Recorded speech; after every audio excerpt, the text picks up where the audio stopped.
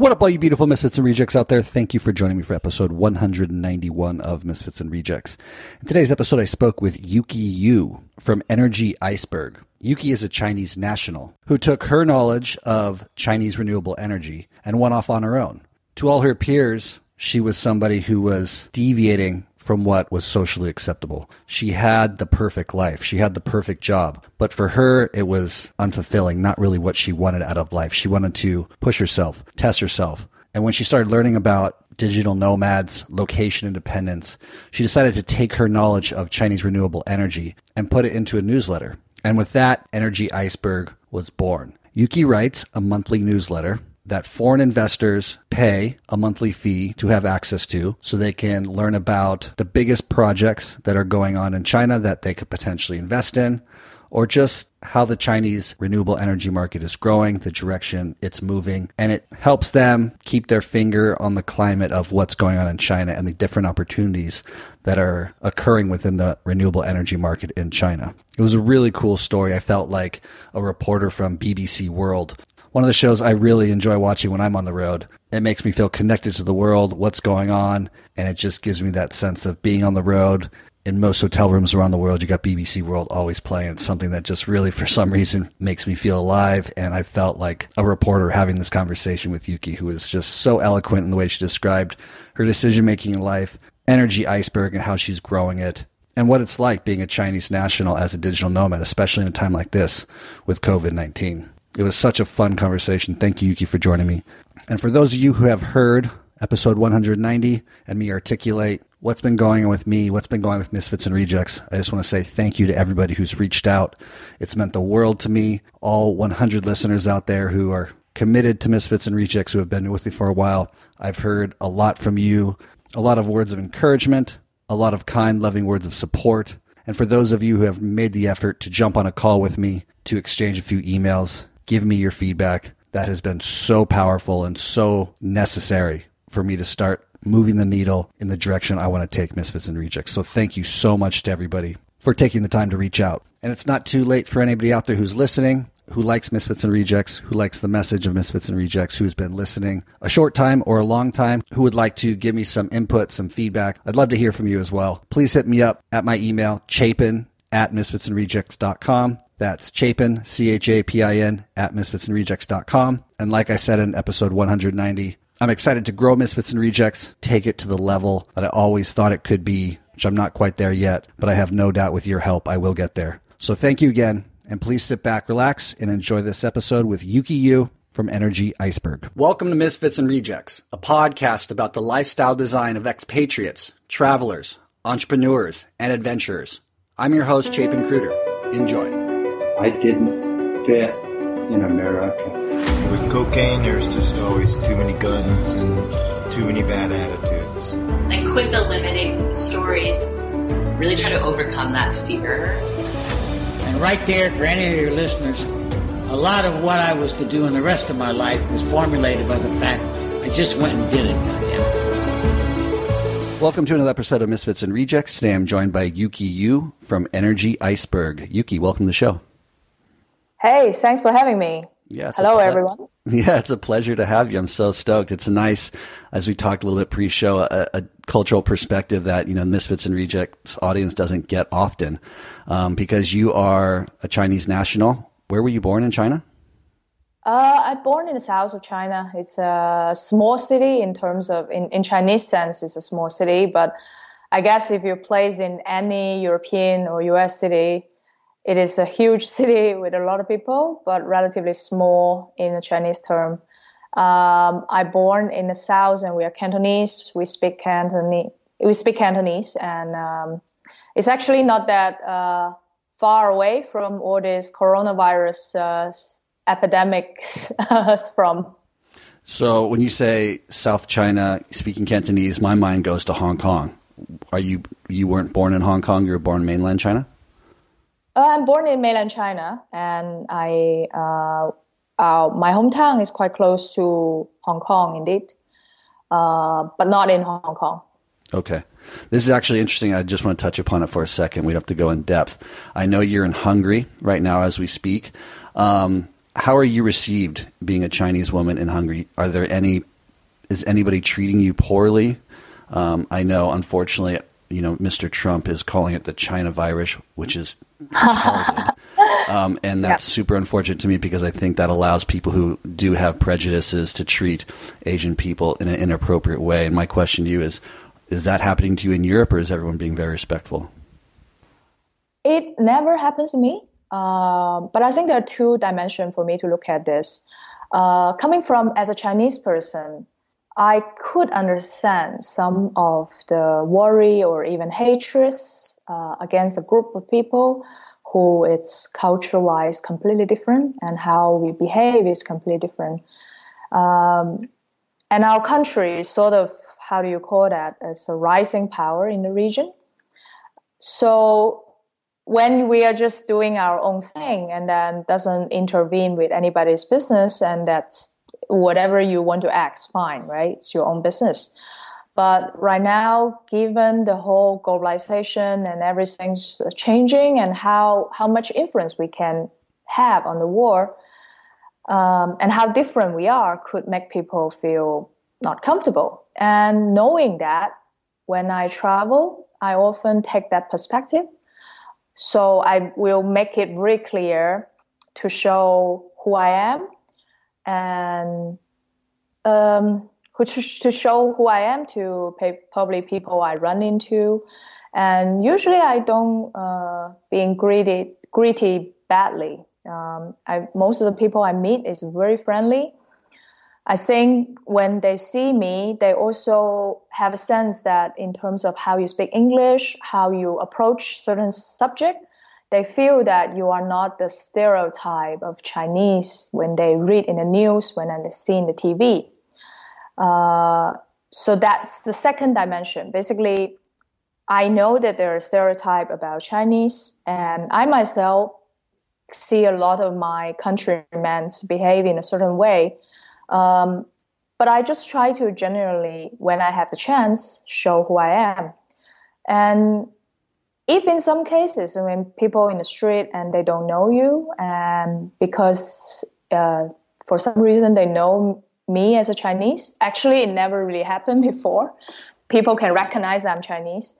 If that happens, that I would not take it very, very seriously because they are not aiming towards me. But to be honest, in Europe, I never run into any trouble. Even going to Airbnb, I would usually break it very clear. Hey, I'm coming from China, but I live in Thailand for a really long time, and I have been in Hungary for 2 months. But if you have any question, I could understand that. So just ask me any question if you have doubts. So that's how I usually start a conversation when I need to rent an Airbnb or something like that. So I never feel rejected in any way. That's really beautifully said. Thank you for that perspective, because I think, going into cultures in the way that you do and you show who you are, just as an individual person, allows people and maybe their prejudices or their defense mechanisms to drop. And for me, the same, being the ugly American, as I travel the world and everyone has their preconceived notions about me. The second they meet me, hear me speak, they can just see how my body language is, my attitude towards them in the world.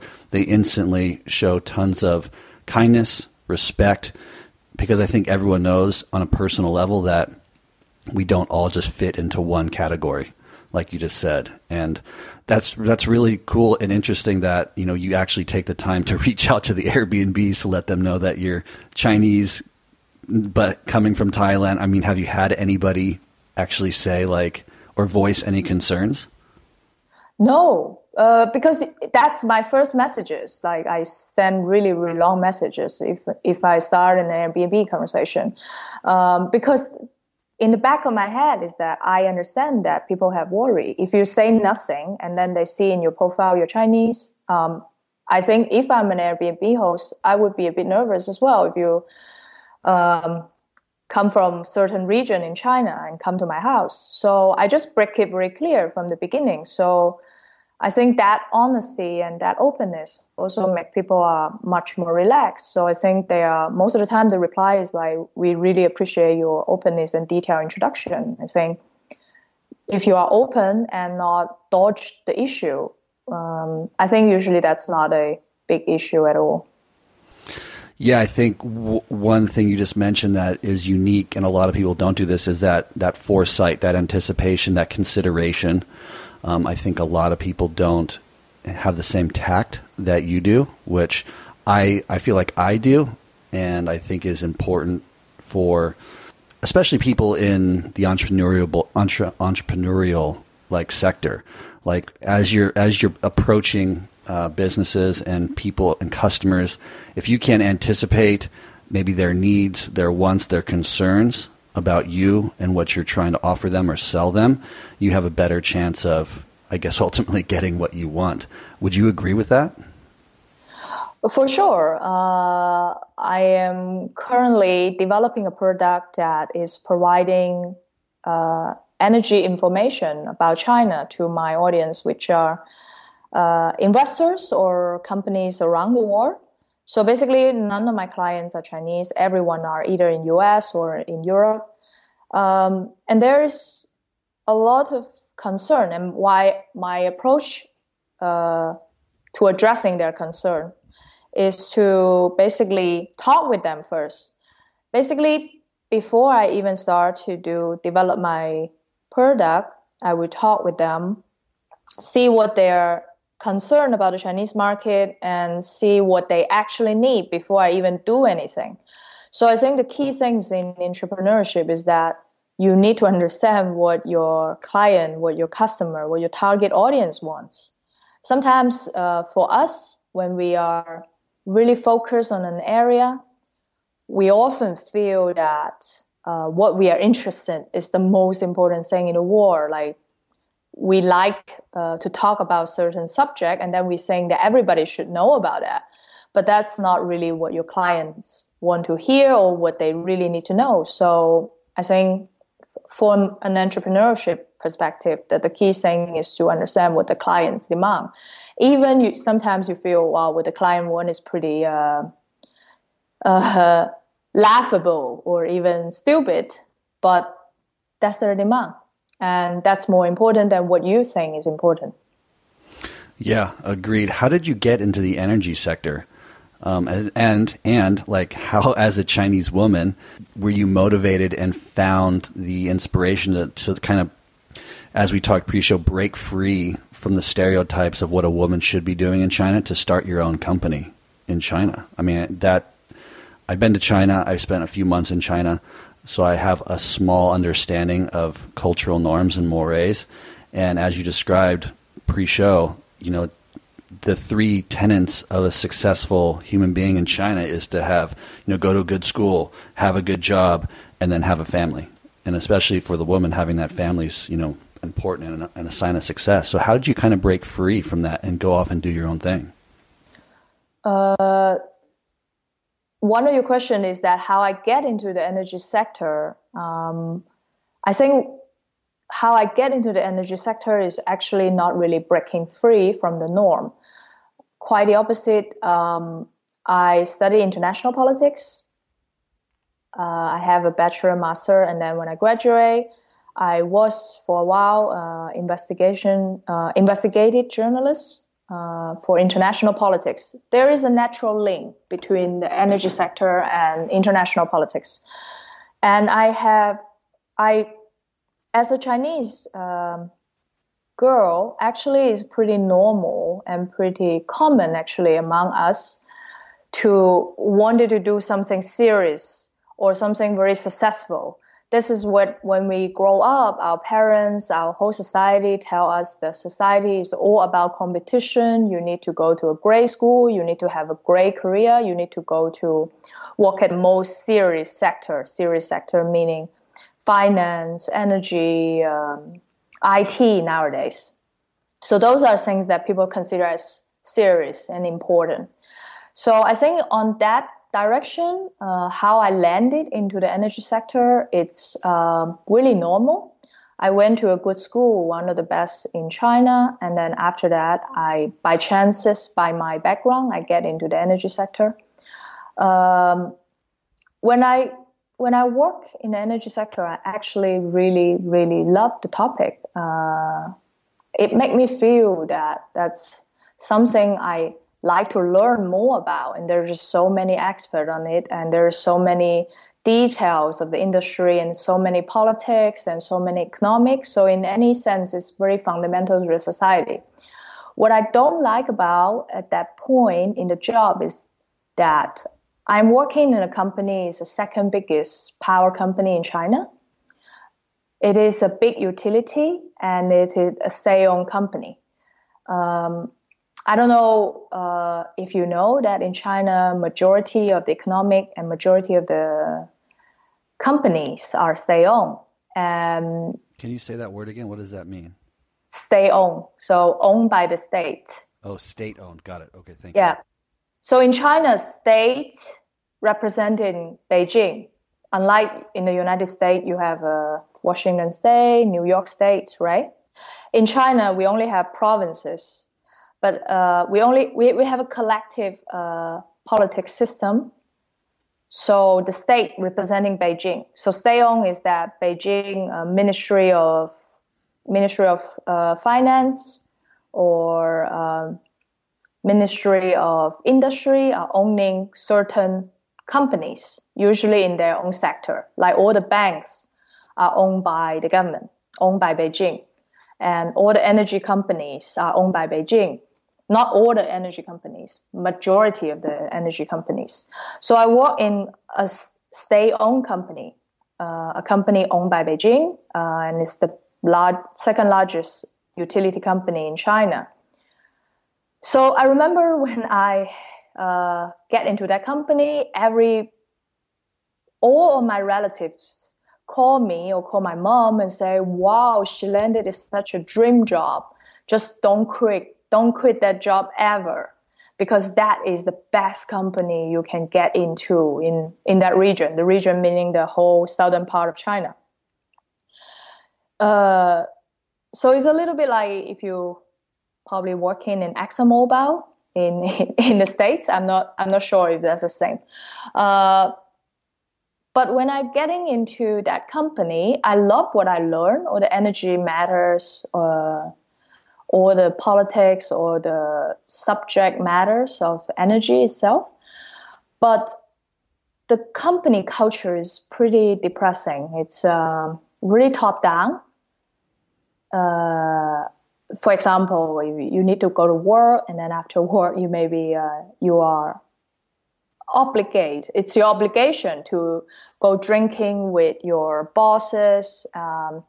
When your boss call you, you need to show up all the time, and you need to join 1,000 different meetings, waste of your time. And actually, a lot of the people in the works a lot of the posts are unnecessary. Like if they work in organizations like that, it's a little bit like working in the government. Sometimes you can waste a lot of your time and not working, but you will still be able to get your salary at the end of the month. So those type of job in China, we call it the iron ball jobs. Basically, once you get that job, you get paid forever, regardless of your performance. So in a system like that, it's sometimes not so important about what your performance is, what's your vision. It's more about like, how do you deal with your relationship in the office? So that is not my thing. And that type of culture is not that weird, because it's a little bit like a reflection of some of the East Asian culture.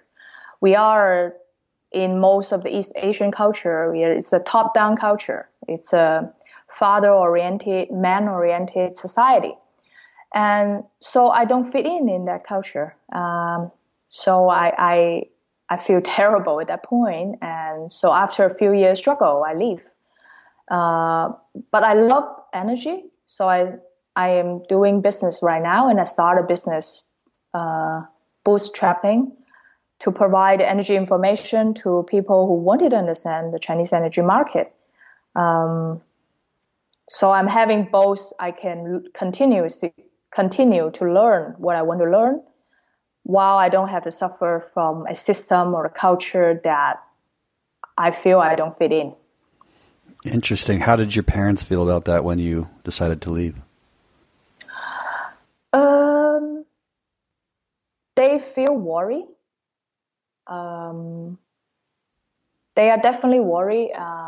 Obviously, they would prefer me to have a stable job and a job that guarantees salary forever. But on the other hand, they know I struggle in this type of office politics. So I think in that sense, they understand me. And I really appreciate my parents' support on that. But if you come to think about that, most people, or like the social norm in China, people like me would not gain their support from their parents.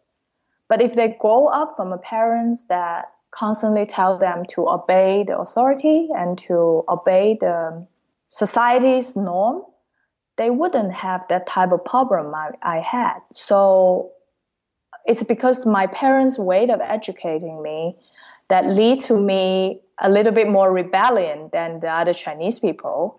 And that leads to me feel completely not fit in that environment. So I would say that majority of the Chinese public would not run into this type of issue.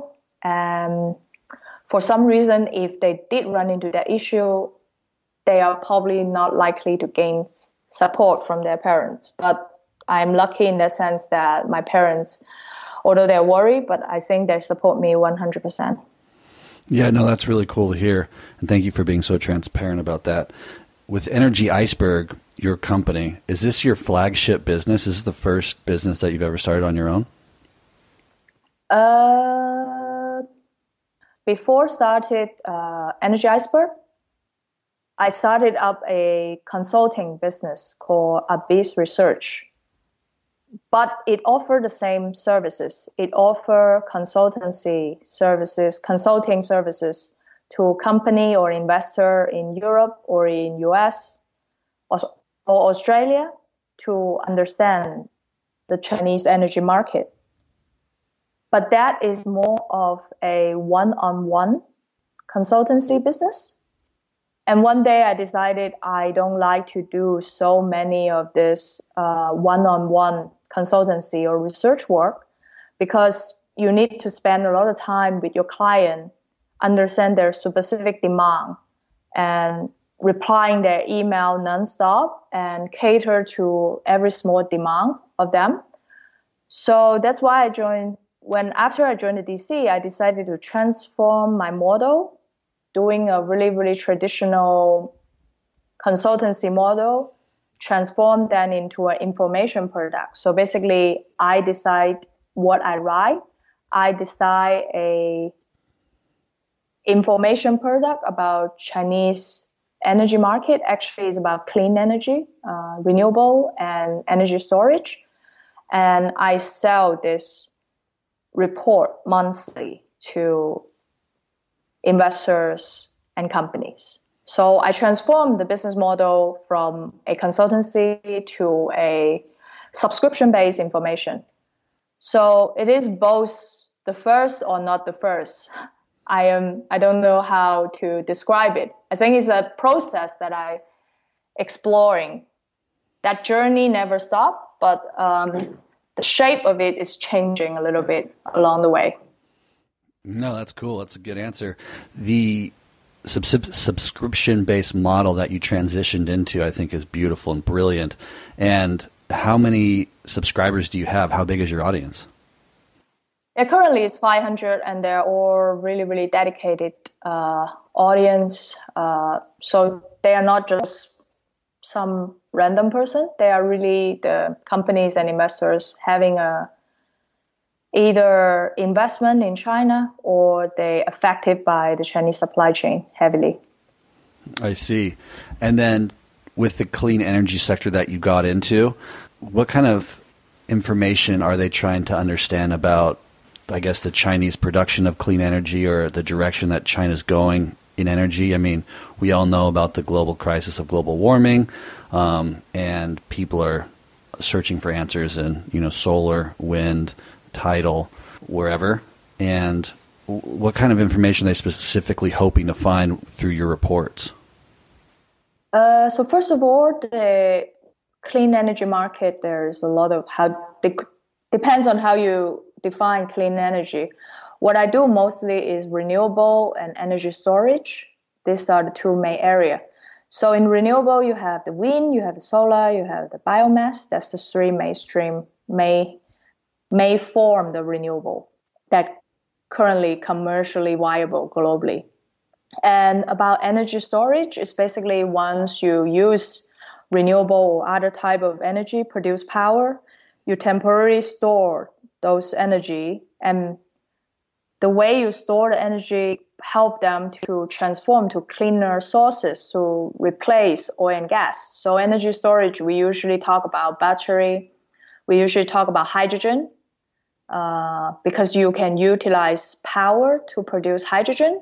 And when you use electricity to transform water into hydrogen, you're basically storing the electricity in the form of hydrogen. So that's the two main direction I focus on. But if you think about that, the global renewable market, there is no global renewable market. There is regional renewable market, because every country's renewable market is segmented.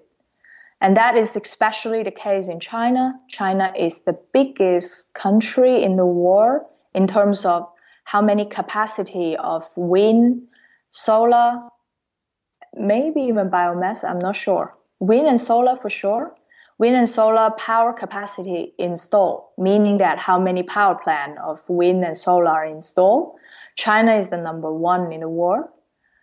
But because China, we produce everything. We have the solar panel, we have the wind turbine, and we have a bunch of Beijing government-owned company to develop this project. We have a bunch of government-owned banks to finance this company. So in that sense that we don't need much of the international help. So we don't need so many investment from abroad. We don't need so much of the supply of certain turbines, of solar panel. We do need some component here and there for sure. That's a global supply chain. But as a result, China sound very, very close to the outside world. So in that sense, that investor or the companies, from the investors' perspective, they are looking into investment opportunity to get into market, whether they can invest in a wind project and a solar project in China, or they can lend some money to the Chinese companies to build this project. From a company's perspective, if they are producing a particle, a component that can be used in a wind turbine and can be used in a solar panel, they are looking to get into the market as a supplier. Or they are a developer. They want to develop a project themselves. So all these things above we mentioned, they need information about Chinese politics, Chinese market information, Chinese local government's ideas, and what is the competitor, and what are the market. So all this information they will need to understand. But given how close is China in terms of information, and in terms of naturally, energy sector is a really relatively closed sector compared to industry like e-commerce or IT or these industries. Energy industry naturally are much more conventional or traditional. We're just, the people in the industry just like to hang out with ourselves. So in that sense, there is not a lot of information out there. And if there are information out there, they're probably in Chinese. So there is also a huge language barrier. So for all this company and investor hoping to get into China, there are major barriers to acquire any intelligence or information. So that is where I come in. Yeah. Do you have any competitors? Are there a lot of people doing this? Or are you kind of the first to try this model? In terms of consultancy, like offering information as a consultant, there are a lot of Chinese consultants to do this type of services. So in some subsectors, such as wind specifically or solar specifically, there are huge international companies are my competitors. But in terms of what exactly I am targeting, not much at all.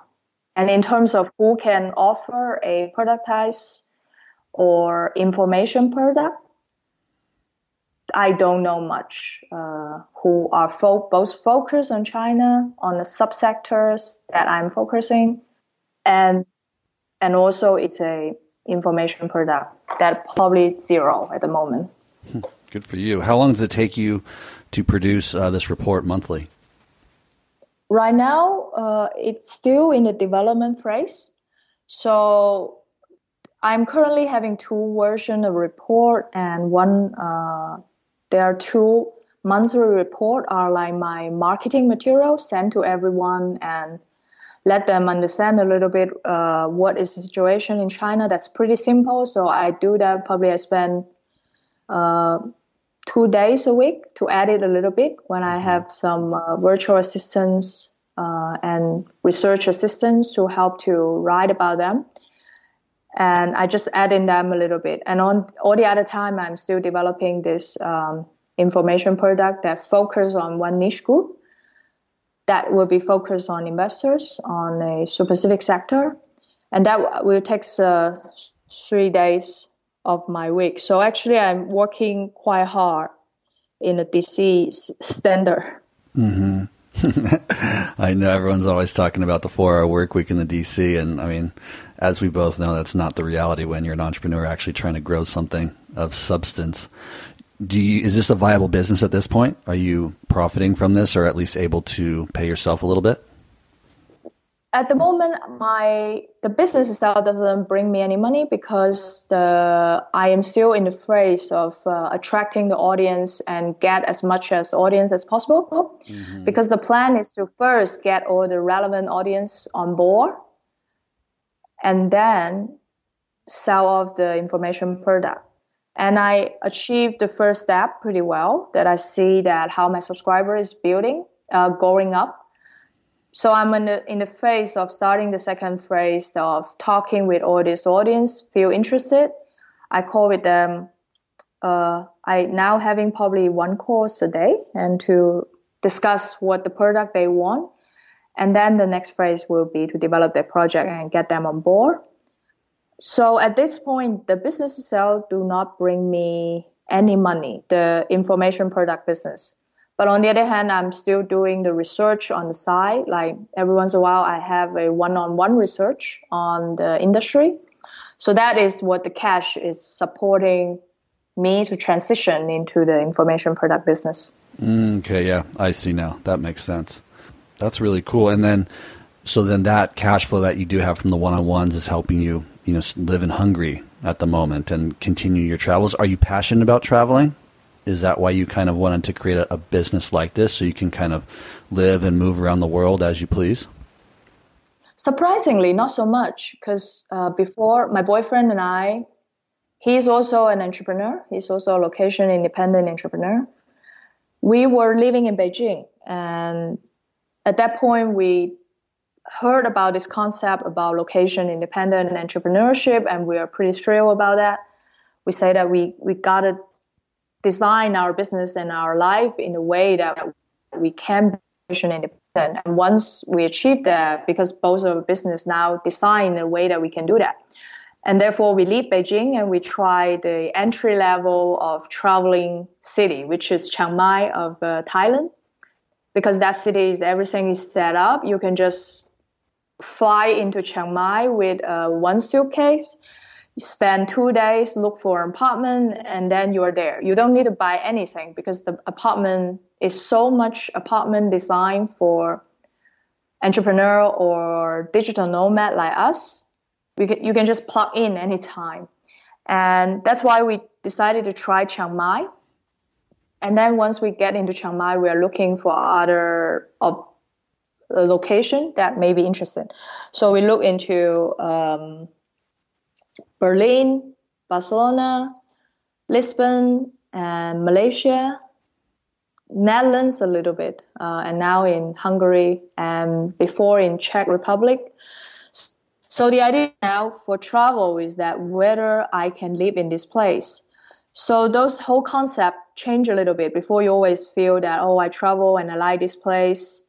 Could I stay here? But now when we decide to travel a place, that we bring in the purpose to check whether we like to stay there for at least 6 months or a year.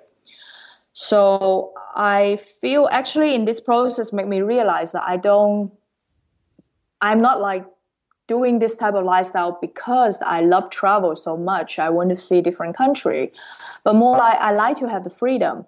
If I want to go somewhere, I can.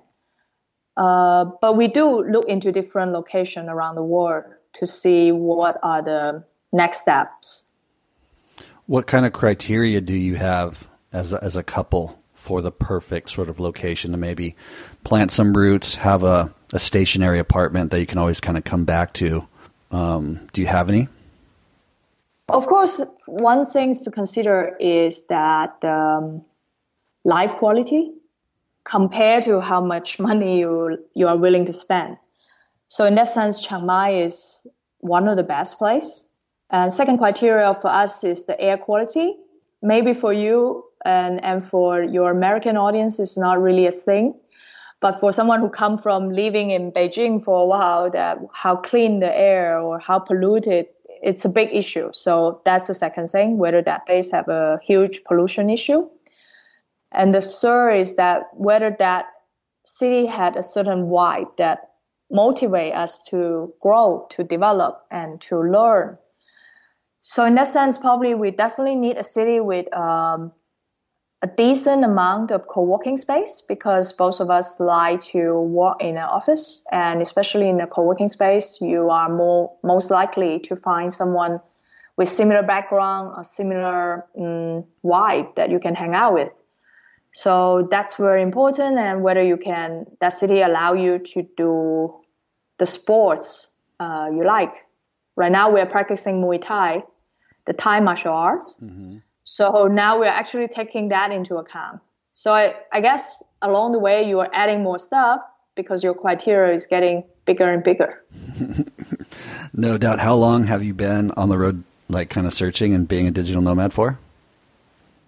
I think we have been search on and off. We're not really actively searching, but on and off when we travel, we take a look, we go to different locations to check whether we like it.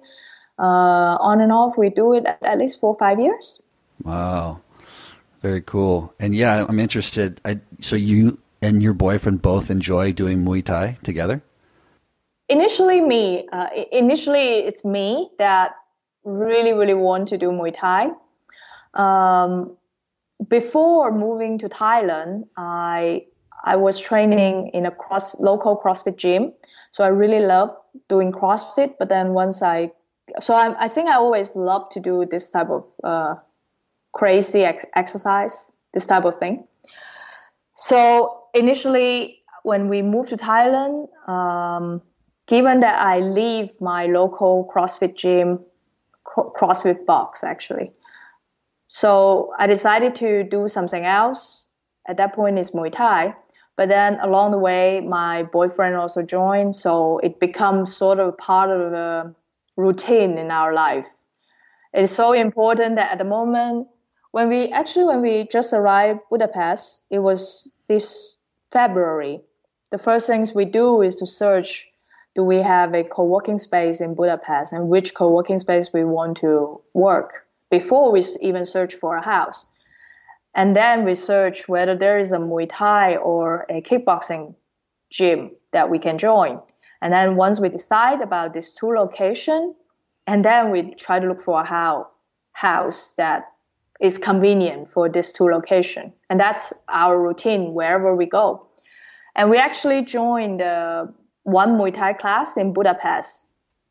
But then after one class, and then Hungary announced the state of emergency due to the coronavirus. And then we only have one class. So since then, we are trying to spar at home between me and him.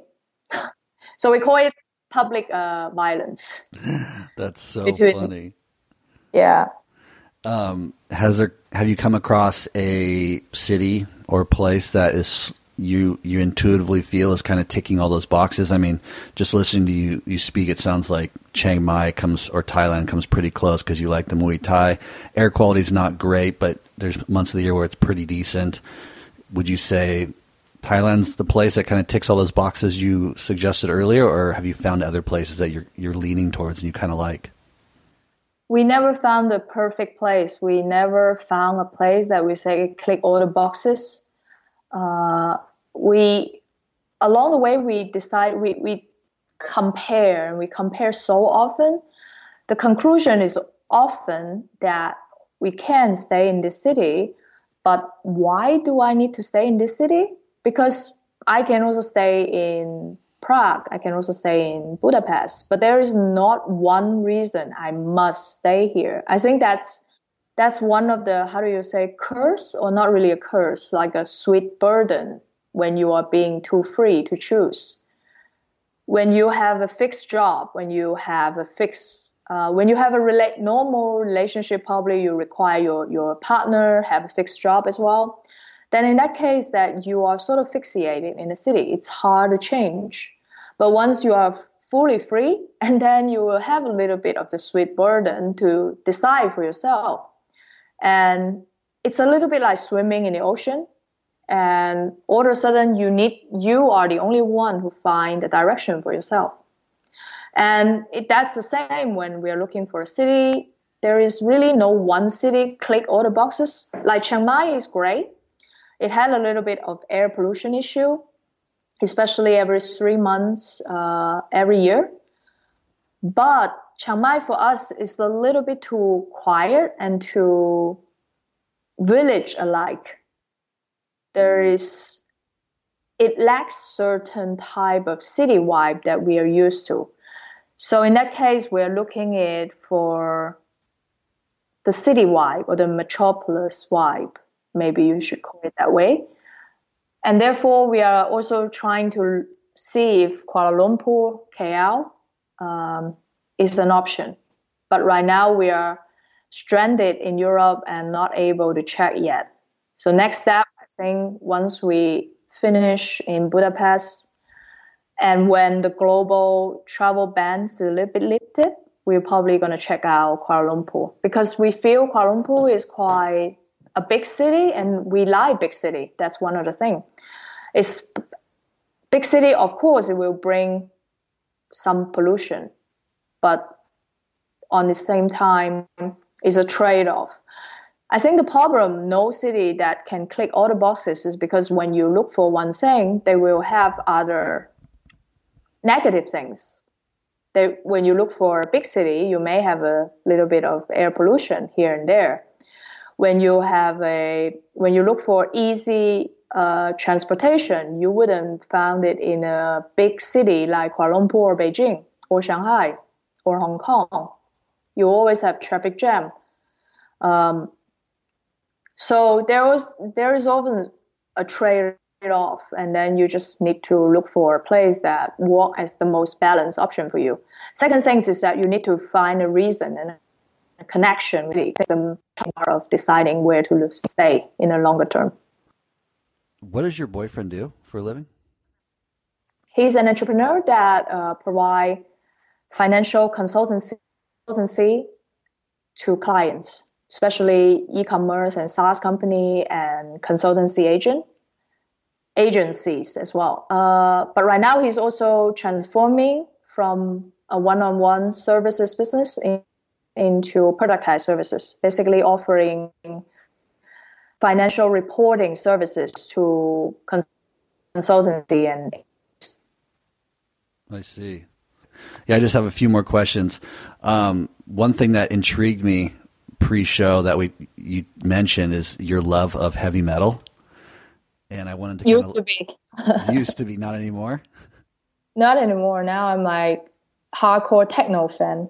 Okay, so yeah, I'm leading to my next question, which is when you kind of are seeking these kind of metropolitan big cities, like, are you looking for kind of dance scenes and places that you can go listen to these types of musics that you love? And is your boyfriend enjoying the same type of music as you? Yeah, we definitely love electronic music and, well, techno specifically. So some people, when they hear electronic music, they have different ideas. So like they would say trance is not good, or techno is not electronic, EDM is different, something like that. But anyway, we love techno. We met each other sort of due to a similar passion about the dancing and the electronic music. So therefore, when we look for big city and when we look for a city to live, the type of vibe and the music scene and dance scenes is indeed very important. That is the reason that when the first time when we traveled to Berlin, we really, really love the city, because it's a place that when you walk on the street, you will hear DJs are playing great techno on the street, out in the open. And then you see a small group of people gathering, dancing. And that type of freedom and that type of vibe really attract us. And on the same time, you're now seeing more and more East European cities like Budapest, like Prague. I heard about in Ukraine as well, that there are more cities booming with techno and electronic scenes. So that is something that we indeed look into.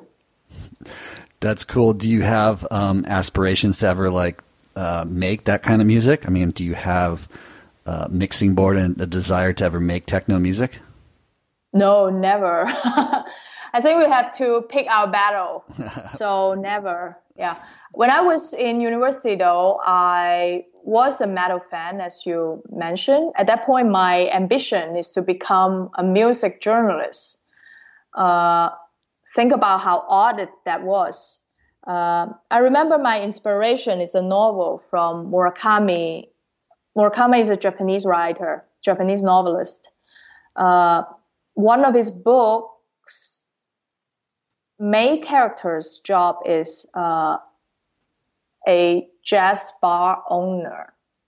And then at that point, I was thinking about that. I was like, hey, maybe when I finish my degree, my master degree of international politics, I should continue to have a PhD. And then after the PhD, I should just open a bar of music, like heavy metal and things like that. And that is just should be what I do. Because at that point, I really love music so much. But at that point, I think if I need to do anything about music, it would be either open a bar or become a music critic.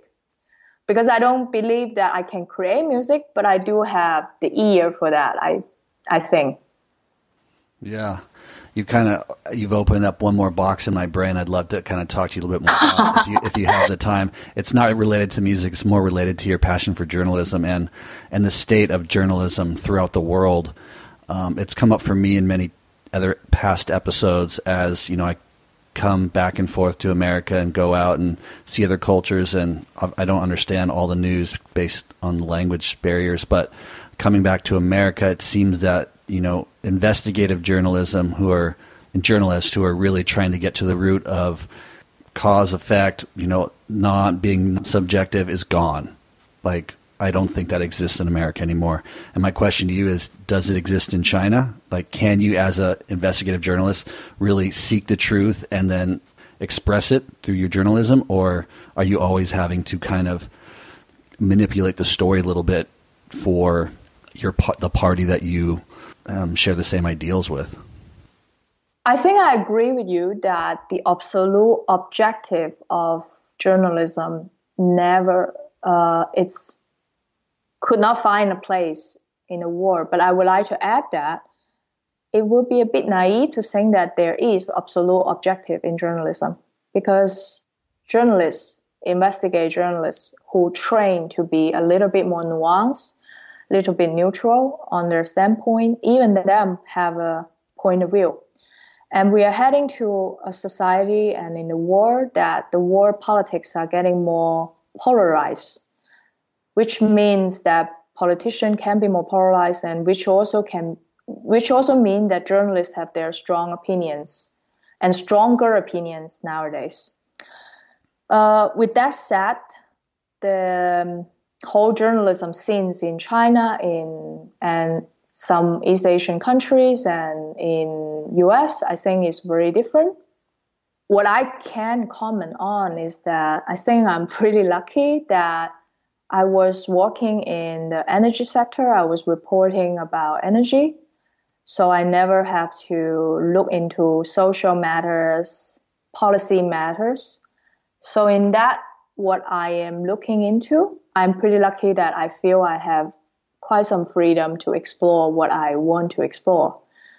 So in what I have experienced, I am relatively like a dance with a shackle. I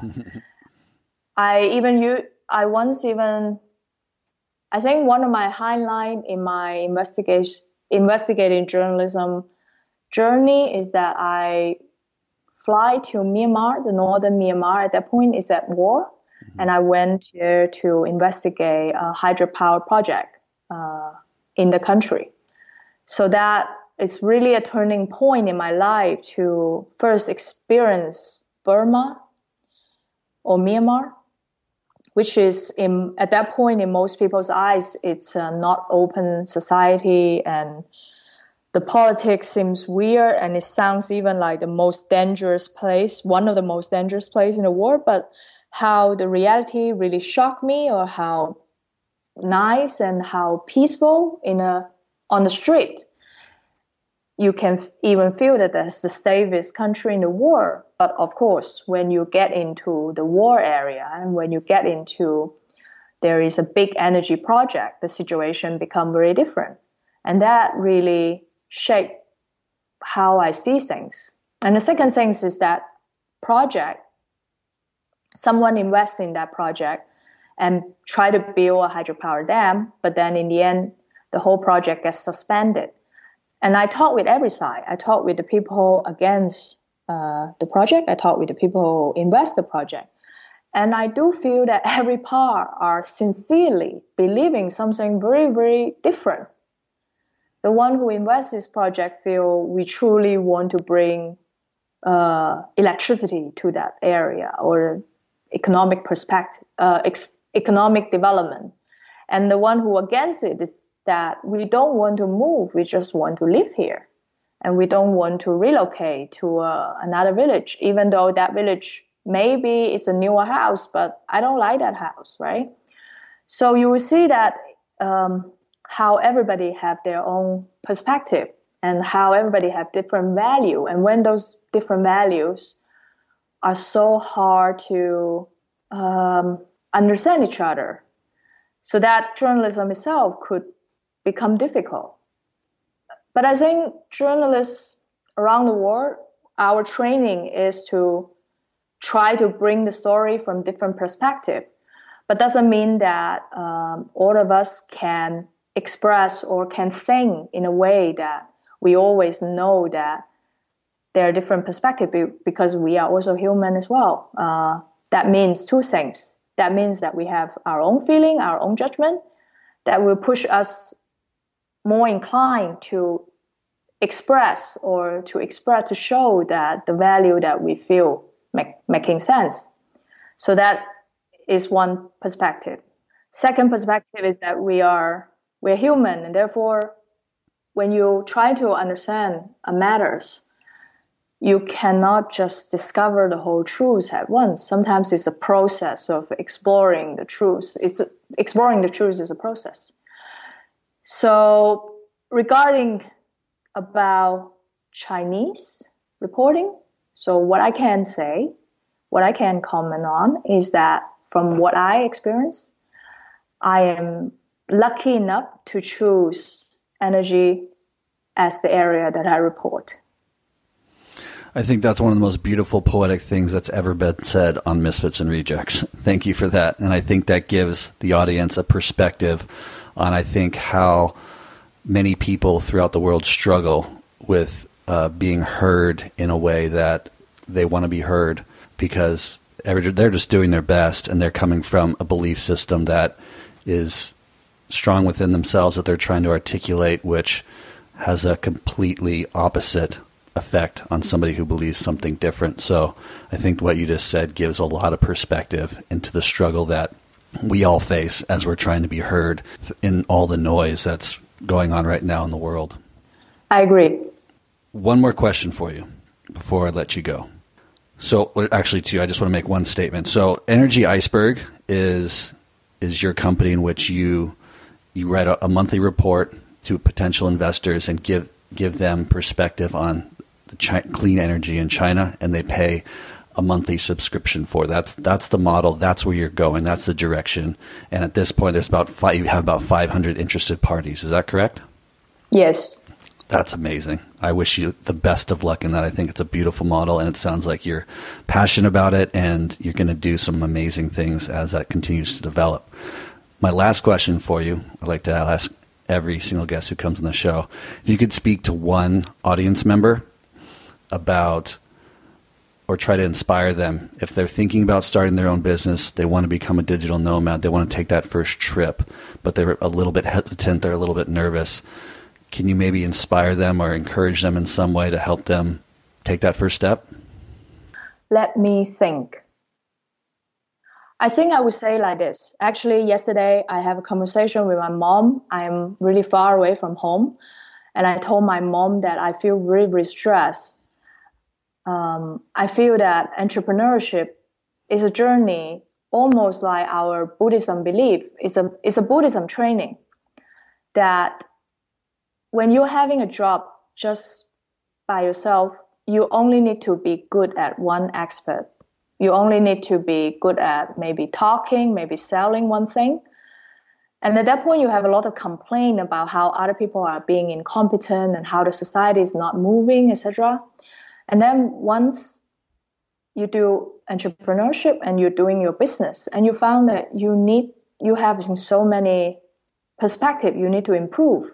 And that made me realize that entrepreneurship, it is a type of religious and even Buddhism training to make yourself better, make yourself grow all the time. Because you have to face all your weakness and you have to face all your problems and address them, at least to an acceptable level. So maybe what I said is not so much of an inspiration, but more as a warning, but maybe in an encouraging way. Don't expect that quitting a fixed job and getting into digital nomad or entrepreneurship therefore equals to a rosy future that you happily travel around the world. No, you will face a lot of problems that you don't have to deal with and you don't have to face. But if you choose this path, at least you will become definitely a better yourself because you just have to. Well said, Yuki. Thank you so much for your time. We appreciate you. Thanks. I hope that at least make some sense. Awesome, Yuki. Thank you so much for your time. What a fun conversation. Again, just another great example of somebody who doesn't realize they have maybe a skill set that they can take online. And then once you start learning about digital nomads and being a location independent worker or remote worker, you start to realize like, oh, maybe I do have some of these skill sets that I could create my own company like Energy Iceberg, where I read a newsletter every month and charge for it. Like, what a great idea. Hats off to you. I think that's a brilliant business model. I have no doubt that it will grow and continue to be successful. I wish you all the best. And again, for anybody listening right now who would like to participate in helping me grow Misfits and Rejects, give me some feedback about Misfits and Rejects, the episodes they like, the episodes they'd like me to continue to bring to the podcast. I'm all ears. Looking forward to hearing from you. Please reach out. Chapin, CHAPIN, at misfitsandrejects.com.